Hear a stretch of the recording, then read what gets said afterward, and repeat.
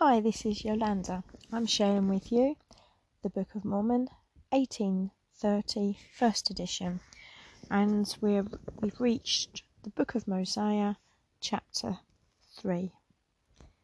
Thank you for joining me. Enjoy.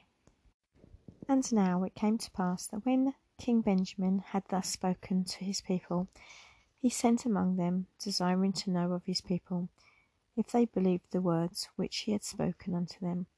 And they all cried with one voice, saying, Yea, we believe all the words which thou hast spoken unto us, and also we know of their surety and truth, because of the Spirit of the Lord omnipotent, which hath wrought a mighty change in us, or in our hearts, that we have no more disposition to do evil, but to do good continually.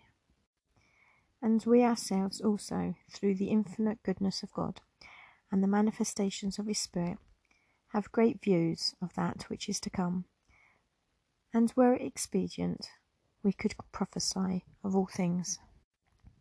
And it is the faith which we have had on the things which our King hath spoken unto us, and hath brought us to this great knowledge, whereby we do rejoice with such exceeding great joy. And we are willing to enter into a covenant with our God, to do his will, and to be obedient to his commandments in all things that he shall command us, all the remainder of our days, that we may not bring upon ourselves a never-ending torment, as has been spoken by the angel, that we may not drink out of the cup of the wrath of God.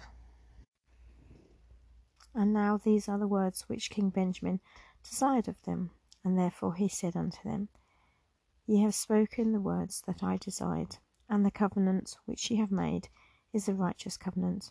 And now because of the covenant which ye have made, ye shall be called the children of Christ, his sons and his daughters.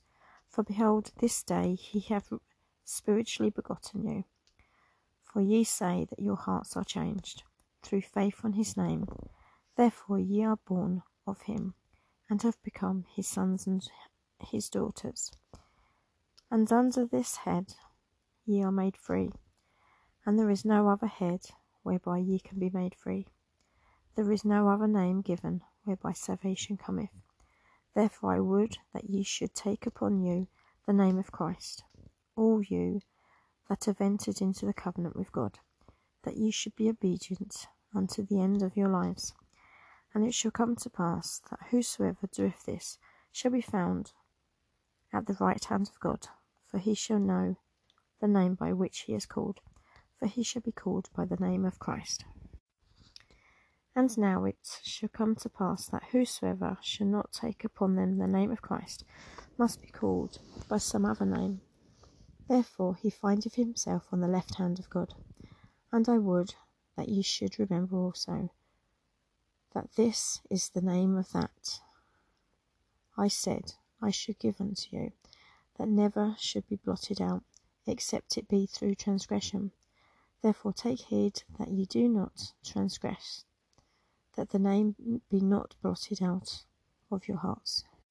I say unto you, I would that ye should remember to retain the name written always in your hearts, that ye are not found on the left hand of God, but that ye hear and know the voice by which ye shall be called, and also the name by which he shall call you. For how knoweth a man the master which he hath not served, and which is a stranger unto him, and is far from the thoughts and intents of his heart? And again, doth a man take an ass which belongeth to his neighbour, and keep it? I say unto you, nay. He will not even suffer that he shall feed among his flocks, but will drive him away and cast him out. I say unto you, that even so shall it be among you, if ye know not the name by which ye are called.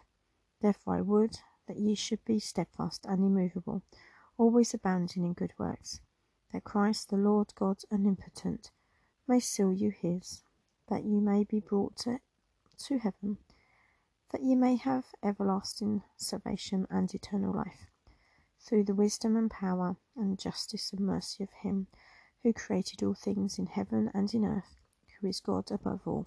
Amen. And that's the end of that chapter. Thank you for listening.